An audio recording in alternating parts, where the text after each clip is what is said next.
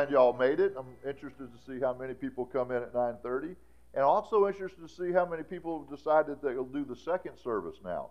We have that Sunday school time in between. They may go check out the second service. It'll be interesting. So, turn your Bibles, if you will, Mark chapter 6. I'll get there in a few minutes. With that in mind, let me get some pictures up here. We're kind of going through the Israel trip.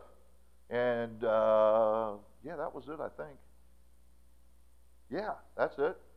We are on top of a thing called Mount Arable. And this is right next to the Sea of Galilee.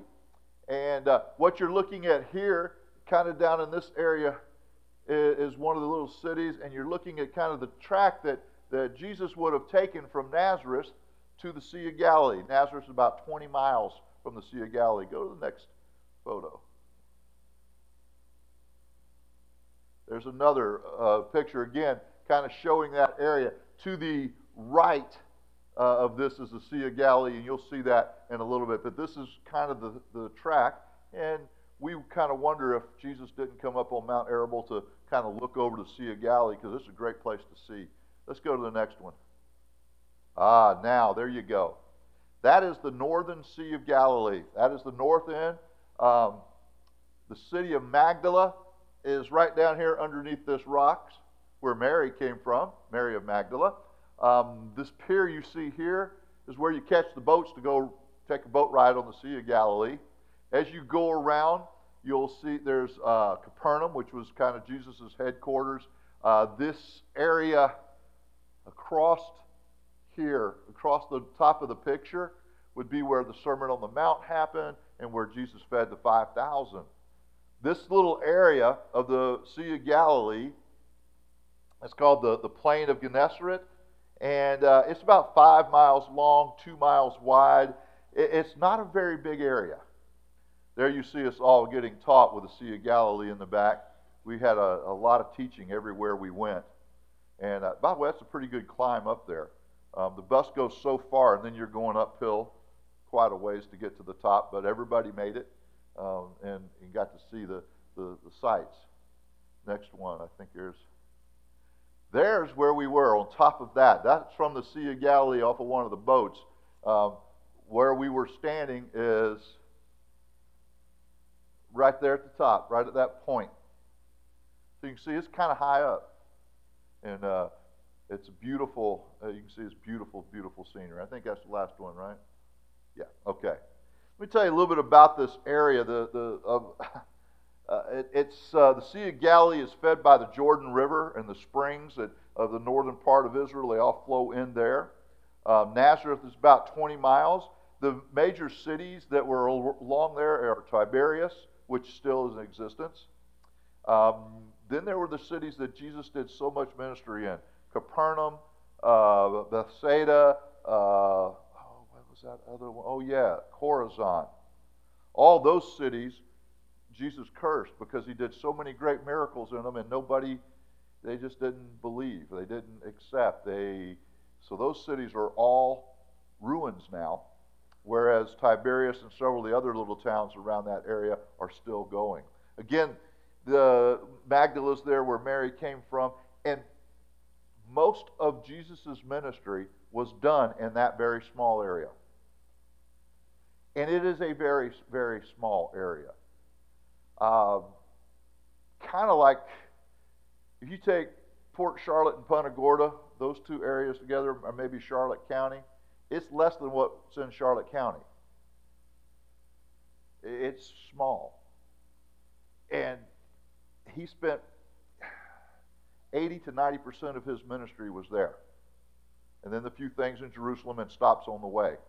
But it was all in that little bit of an area on the northern side of the Sea of Galilee in a little country called Israel that's very, very insignificant. By the way, almost all the apostles came from that area around Capernaum. That's where Peter and James and John, he found Matthew collecting taxes there. Kind of unlikely people that Jesus used. It's kind of, that's one of the things that will really hit you when you go to Israel. It's really a small country. And then when you go to that area around the Sea of Galilee, it's just small. And it makes you wonder how God chose this small area to launch the greatest movement, the greatest message, His plan from this small, insignificant place. And He used insignificant people. This morning I want you to know that God uses little things to do great things. God uses little things to do great things. We're going to be mostly in Mark 6, but let me give you a verse. John 6, verse 9 says this: There's a lad here which hath 5 barley loaves and 2 small fishes, but what are they among so many? We're going to be talking about the feeding of the 5,000, which happened on the banks there next to the Sea of Galilee. And by the way, it's not a salt sea, it's a lake. And it's not even that big of a lake. Okay, we have a lot bigger lakes here. Just over there a little ways, Lake June is about the same size. If you look Lake Placid, I think Lake Eastopoga is bigger, and Lake Okeechobee is much, much bigger than the Sea of Galilee. Or they also call it the Lake of Gennesaret. Listen, God uses little things to do great things. 5 loaves, 2 fishes to feed 5,000. Micah 5:2. But thou, Bethlehem Ephrathah, though thou be little among the thousands of Judah, yet out of thee shall he come forth unto me, that is to be ruler in Israel, whose going forth have been of old from everlasting. God chose Bethlehem, a very small village in a very small country, for the birth of the Savior of the world. 1 Corinthians chapter 1, Paul is talking, and he's explaining to the Corinthians quite a few things in his introduction. And he starts with this. He says, For the preaching of the cross is to them that perish foolishness, but unto us which are saved, it is the power of God. He goes on, he talks about the foolishness of preaching that saves those who believe. If you talk to any communication people, they'll tell you that what I'm doing right now is a very ineffective means of communication. Yeah, man, you get more off of TV. Probably if I showed a video, you'd retain more. But God chose the foolishness of preaching to bring people to Him.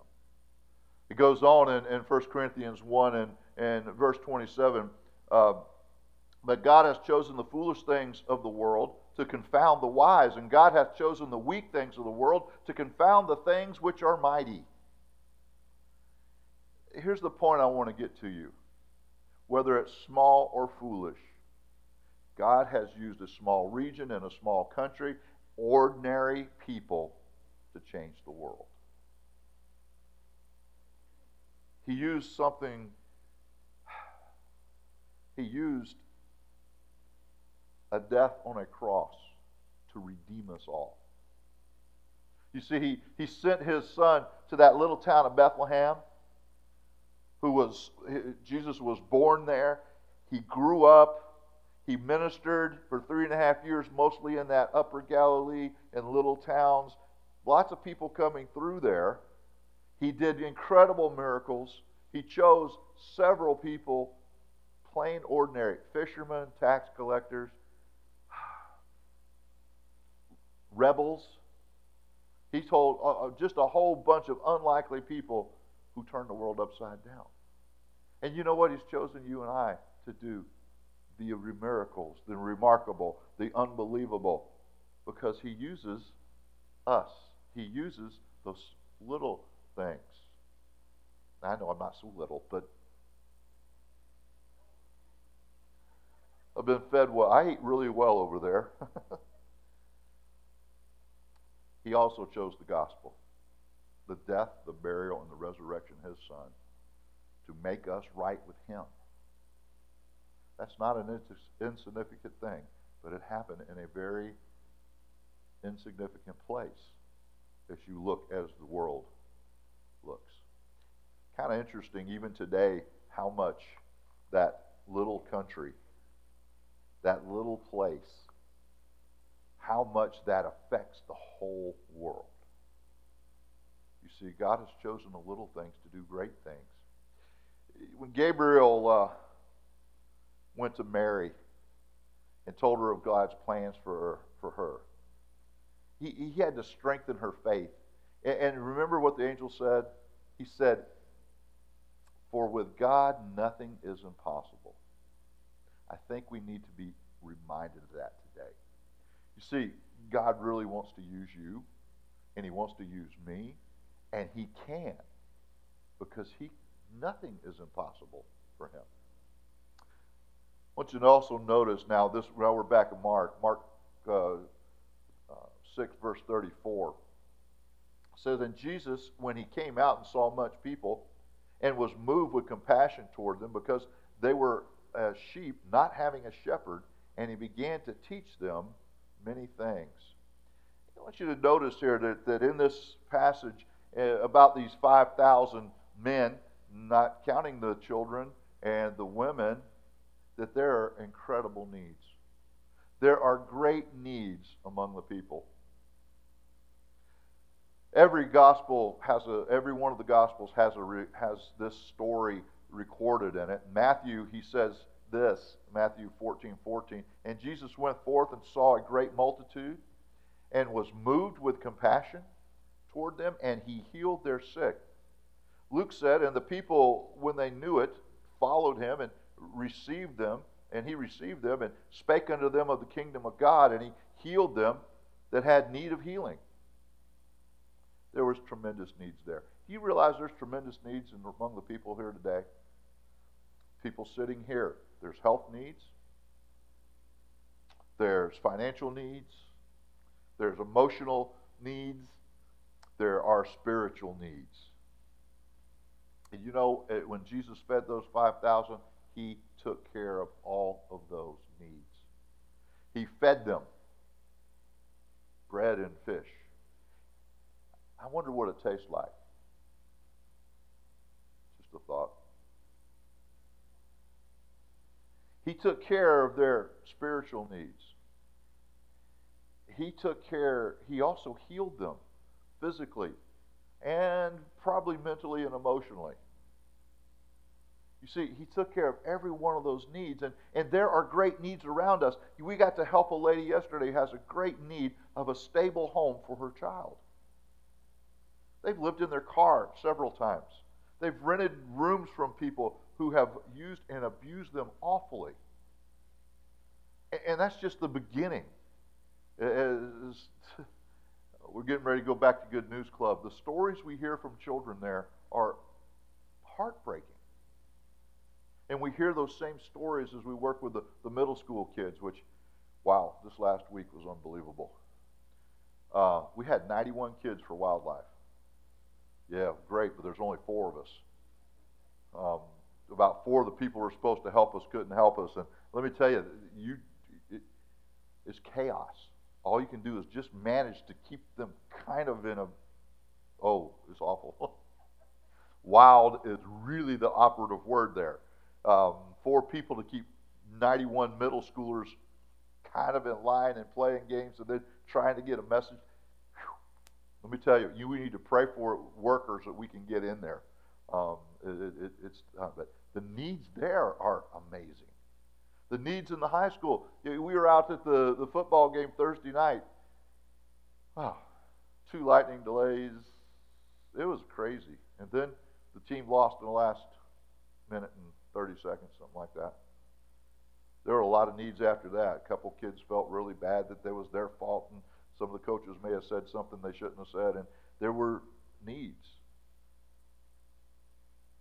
They're all around us.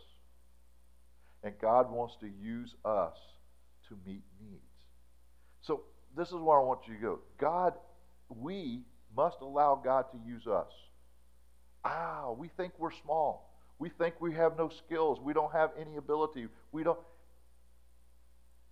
God can use anything and anyone. He uses the little things to do great things. Here, let me give you some things this morning on how God can use us. How what we have to do to allow God to use us. First thing, if we want God to use us, if we want to allow God to use us, we have to give Jesus everything we have. John 6:9. There's a lad here which hath 5 barley loaves and 2 small fishes, but what are they among so many? Those 5 loaves and those little fishes fed 5,000. Well, really, let's count the women and children. If each of those 5,000 men had a wife, that's 10,000. And each had a kid, that's 15,000. Probably a whole lot more than 15,000. And there were baskets left over. Abundance of baskets and things left over. What an incredible thing. You see, that little boy gave all he had, and boy, he got a whole lot given back to him too at the end. In Acts chapter 4, verse 32, it says this, and the multitude of them that believed were of one heart and of one soul, and neither said any of them that ought to of the things which he possessed was his own, and they had all things common. And with great power gave the apostles witness of the resurrection of the Lord Jesus, and great grace was upon them all. Neither was there any among them that lacked, for as many as were possessors of lands or houses sold them, and bought the prices of the things that were sold, and laid them down at the apostles' feet, and the distribution was made unto every man according as he had need. And Joseph, who by the apostles was surnamed Barnabas, which being interpreted the son of consolation, a Levite, and of the country of Cyprus, having land, sold it, and brought the money, and laid it at the apostles' feet. You see, Barnabas gave everything he had. These other folks at the early church gave everything they had. Now, understand, let me give you just a little bit of the context. I don't want you to get it messed up. When people became Christians in the early church at that time in Jerusalem, it cost them a lot.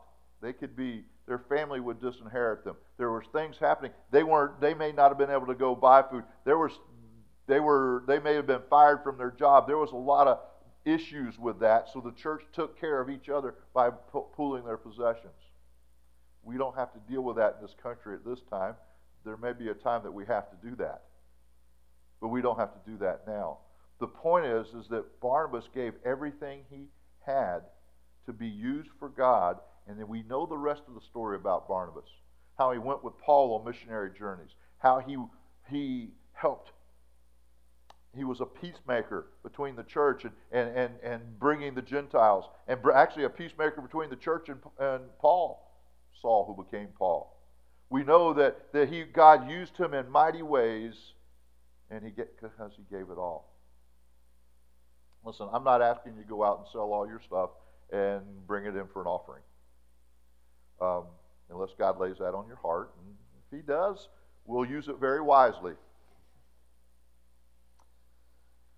What I am asking you is to present to Jesus your talents. You say, I don't have any talents. Sure, everyone has talents. Everybody can do something. Present to Jesus your time. We all have time. We all have the same amount of time. What are you filling it with? Oh yeah, you can present your money too. We need money. Let's not be... We have to pay for the air conditioner. We have to do things. We have to keep our buildings up. There's a lot of expense. So we have missionaries we need to support. So yes, money is important. But I'm going to tell you something. If you give your time and you give your talent, God has a way of supplying the financial needs over and beyond anything we can believe. We understand. We got several checks in this last week from people who once went here. That really helped us. What a blessing that was. Were you willing to give up your time? Are you willing to give up some of your talents? There's a lot of people that do a lot of things here. I just saw Ben kind of slip out. Um, that's maybe good. I can talk about him a little bit. Do you guys know how much Ben Catapane does here? You ever have okay, Ben Catapane works Good News Club. He works with the youth. He handles the computer in the back. He does a lot with the music for the second service. He also works at Young Life Club, trying to reach out to teenagers. He's a teen leader, and he handles pretty much all the IT here. And he has a full-time job. That young man is pouring his life. He has presented everything. We need to appreciate him. By the way, just sometimes say thank you for all you do. He gives his time. He gives his talents. He gives his money. That's what we've asked to do. You see, a little poem I saw. I don't know how, it doesn't rhyme very well, but it says this. God uses what you have to fill a need which you never could have filled. God uses where you are to take you where you could never have gone. God uses what you can do to accomplish what you never could have done. God uses who you are to let you become who. Strange little poem, but that's the truth. God will use you. He wants to use you. There's no talent that's not appreciated. Some of you have mechanical talent. Some of you have,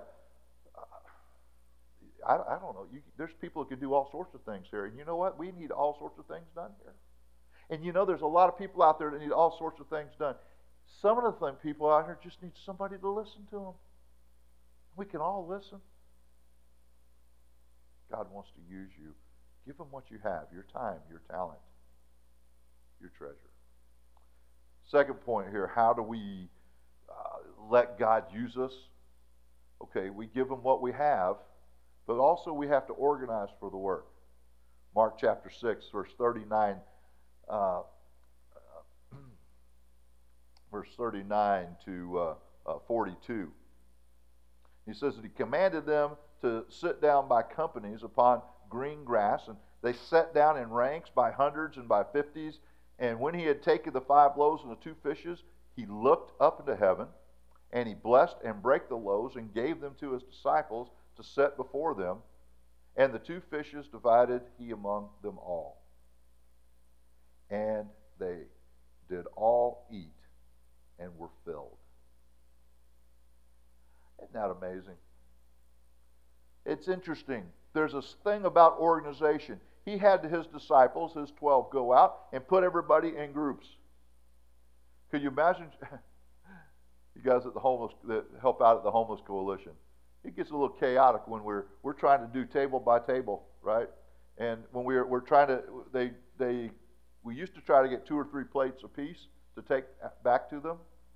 And then they talked to us this last week and said, just get 1 plate at a time, it'll go faster. And it actually does go faster because people aren't standing in line as long to wait for the next food and give the special orders and all the stuff. It just it will flow faster. But you know what? We have to be organized. We have to be organized to do a great work. Can't just fly by the seat of our pants. Can't just jump in and get going. Yesterday we had people painting high, people painting low, people painting in the middle. Then we had people painting with brushes on the front. Those of you guys, Bob and Bob, you guys painting that blue stuff with a brush, it really needed a spray gun. But they were up high and painting in this really rough stuff, and they did a great job on that. We were painting high, painting low. It got done. Actually, we did 2 coats. And then we were still finished before the time allotted, but they gave us all the time that we're supposed to be there. That's a blessing. It takes organization. It takes organization for us. We do things by Sunday school. We have been signed up, really back in the summer, I had a bunch of people sign up for different things that we were going to do. And we're in the process now of putting all those things and organize them. I think we had people organized to start bringing snacks in for our Sunday morning service. We're going to be organizing for our outreach with our grow letters and our visitation and some other things that will be going on. We're organizing for music. We're organizing for all sorts of things so we can be effective. If you ever go to the football games, watch the process in the concession stands, There's two people back. One person's doing, I see you nodding your head. Yeah. One person is doing pretzels, and one person's doing nachos, and a couple guys are cooking on the grill, and they're passing it in, and there's people wrapping it up, and there's people at the windows going back and forth, and there's one person that takes the money, gets all the money. That was Carol this week. She got all the money. Organization. Acts chapter 6 says this, in those days when the disciples were multiplied, there arose murmuring among the Grecians against the Hebrews because their widows were neglected in the daily ministration. Then the 12 called the multitude of the disciples unto them, and they said, It is not reason that we should leave the word of God and serve tables. Wherefore, brethren, look ye out among you 7 men of honest report, full of the Holy Ghost and wisdom, whom you may appoint over this business. And it goes on and it explains that they did. They appointed the people over this business. They chose deacons. By the way, if you're a deacon, you're a server. Actually, the word means server, and in this case, they were serving widows. There wasn't a power position within the church. It was powerful because they were powerfully ministering. But we need help. We need people to help us. We have people that do a lot of work around here, but there's a lot of other things that need to be done here and outside of here. We need to organize so that we can be effective. In Exodus, there's the story about Moses. Moses trying to take care of everything by himself, trying to hear all the problems. Moses' father-in-law, Jethro, came to Moses and said, Hey, look, man, you can't do all this. Get you some people to listen to the small things, and then when it's a really big problem, they'll come to you. We have to organize. We have to organize to accomplish the work of God. And then, more than anything, we have to depend upon the power of God. If we're going to allow God to use us, it can't be in our strength. It has to be in His strength. Mark 6, verses 41 to 44. And when He had taken the 5 loaves and the 2 fishes, He looked up into heaven and blessed and brake the loaves and gave them to His disciples and set before them. And the 2 fishes divided He among them all. And they did all eat and were filled. And they took up 12 baskets full of fragments and of the fishes. And they that eat of the loaves were about 5,000 men. You see, for us to accomplish anything, you may have some great talents, you may have some great abilities, but if we depend on our talents, our abilities, our money, our anything, we're destined to not finish well. If we depend on the power of God, nothing is impossible. Philippians 4, there's that verse that I can do all things through Christ that strengthen me. Well, sometimes we quote that for some very interesting things, but let me give you the full context. Verse 11, Paul's writing unto the Philippians, talking about offerings that had come his way, and he was really thankful for that. But he says this, Not that I speak in respect of want, for I have learned in whatsoever state I am, therewith to be content. I know both how to be abased and I know how to abound. Everywhere and in all things I am instructed both to be full and to be hungry, both to abound and to suffer need. I can do all things through Christ which strengtheneth me. Let me give you a little bit of application there. As you're going through very, very difficult times, as you're being persecuted, as you're having issues, as you have lots of money or no money, whatever those things are, you can do all things through Christ that strengtheneth you. We can depend on God's power to get us through anything. Through anything. Those things that you're facing right now, those horrible things that you may be staring in the face right now, through the power of God, you can get through those. Not only that, through the power of God, He can use those things and use you to minister to someone else, to help them get through that horrible thing they're facing. You see, it's the power of God. The power of God. Acts chapter 2 talks about Pentecost, the day that the Holy Spirit came down and empowered the apostles, and they preached, and people heard in their own language, not in their own language, down to their own dialect. And 3,000 people turned to Christ that day. You see, it wasn't the grand speaker Peter. I don't know that he was that learned and spoke. He was a fisherman.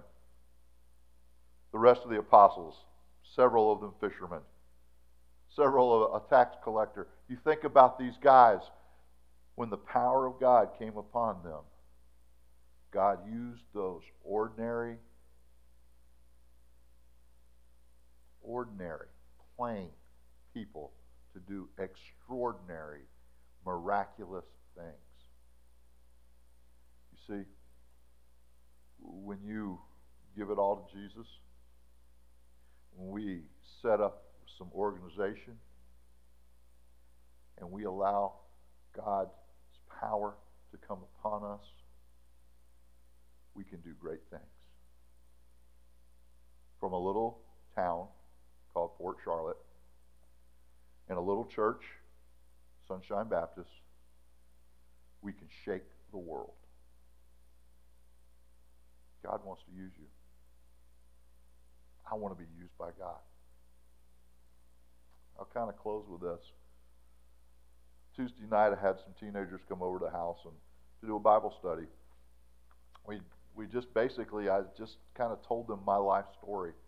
And as I was telling them my life story, I realized what an incredible thing God has and is doing in my life. Because I knew where I was. And when I think about where I was, it was not a great place. And God turned all of that around and supplied so much and allowed me to do so many things. And I think back and I'm glad that all that stuff's gone. And it just is mind-boggling that He took a guy that was messed up, really messed up, and allowed him to do something good. Listen, if God can use me to do something good, He can use every one of you to do something good. And He wants to use you. This morning, let Him do that. Let's pray together. Father, I'm so thankful. I'm thankful that You sent Your Son to be born in a little town in Israel. And Lord, that Son grew to a man and ministered in a small area, doing miracles, speaking of the kingdom of God, teaching people, showing them who You are. I'm thankful for that Son who went to Jerusalem and who allowed His life. He gave His life that we might have life. Thank You for Your power that raised Him from the dead, the same power that raises us up to new life when we receive Jesus as our Savior. And Lord, thank You for that transforming power that takes us from something that's vile and useless and makes us into something that can be used to glorify You. I pray, Father, that each and every one of us will allow You to use us. And Lord, that we will glorify You. And that people will look and say, only God could do that. Thank You that You use little things to do great things. Also pray, Father, there's one here that doesn't know You as Savior, that during this time they'll come and let us open Your Word and show them that incredible thing You've done for them and how they can know that eternal life can be theirs. We praise You and we thank You in Jesus' name. Amen. Let's stand as we have a time of invitation.